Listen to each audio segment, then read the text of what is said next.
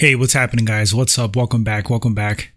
Let's talk about those movie segments that Jake Gyllenhaal filmed for the Roadhouse remake at UFC 285. I'm seeing some negative feedback. I find it kind of funny. People think it's like cringe. They shouldn't have did that. But it's like, hey, it's a movie. I'm a Jake Gyllenhaal fan. I think the guy's cool. I think he's a great actor. Seems pretty down to earth. But yeah, all right. So let's get into this. So, unless you've been living underneath a rock, it's pretty common knowledge that there's a Roadhouse remake on the way, starring Jake Gyllenhaal and Conor McGregor. The original 80s film starred Patrick Swayze, rest in peace. It was like a fun, campy, cheesy B-action movie. Kind of a cult classic, to be honest. So with the remake, there's a lot of attention surrounding it because Conor McGregor's gonna make his acting debut. I think it's his acting debut. They filmed a scene at the UFC 285 weigh-ins. I know that confused a ton of people because Jake Gyllenhaal comes out super ripped, gets on the scale, fake weighs in. Then you got Jay Heron, UFC OG, old school vet, weighs in after. They have like this little silly skirmish. Jake slaps him, and that was like part of the scene. Then for UFC 285, Jake Gyllenhaal came out. I didn't see the whole segment, but I'm pretty sure they filmed a fight scene. And you know, people were laughing. Again, they're like, oh, this is cringe. Why are they doing this? Stupid. Making fun of Jake Gyllenhaal like, oh, poser. It's like, how's the guy a poser? He's an actor. It's his job to pretend to be different characters and different people from all walks of life. That's his job. So in this movie, he's pretending to be a professional mixed martial artist. So of course he has to like sell it. It's a movie, it's pretend. What it does is it brings more eyes on the sport, makes it more mainstream, which is all a good thing. I find it cool when I see actors supporting mixed martial arts, when I see them getting more knowledgeable, appreciating it for what it is.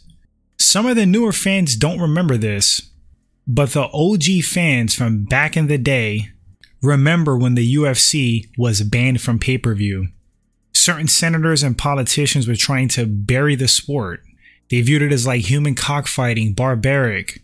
Of course, Dana and the Fertittas cleaned up the sport, implemented weight classes, rules. They really legitimized it as a sport. And as the years went on, people started to appreciate what mixed martial arts is, which I find the greatest sport in the world.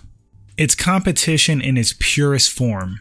You could shoot a basketball through a hoop, you could throw a football, you could hit a golf ball, that's all great. Can you whoop me in a fight one-on-one? It doesn't get more basic, primal, and simpler than that as far as competition. Mixed martial arts is a human chess match. It's so intriguing.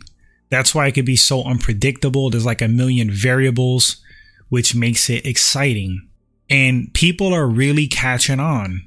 But there was a time where it was shunned upon big time. And not even in the early 90s. It happened later on. Like during the Ultimate Fighter days. Forrest Griffin and Stephan Bonnar, rest in peace, elevated the sport. They put more eyeballs on it by having their great fight, which wasn't the greatest display of like technique. They basically had a brawl. But you know, the exposure got people watching the sport, studying it, understanding what it really is and appreciating it, these phenomenal athletes. So the fact that they're making another movie with like mixed martial arts in it and they're trying to make it as realistic as possible, that's kind of cool, man. I like it. I dig it. I'll probably check out Roadhouse at some point. I like Jake Gyllenhaal. I'm curious to see what Conor does because Conor was talking a lot of smack about his acting debut, specifically to Bisping. He was making fun of Bisping's like C-level movies. But hey, the Count's doing his thing as well. It's not as easy as it looks, Conor.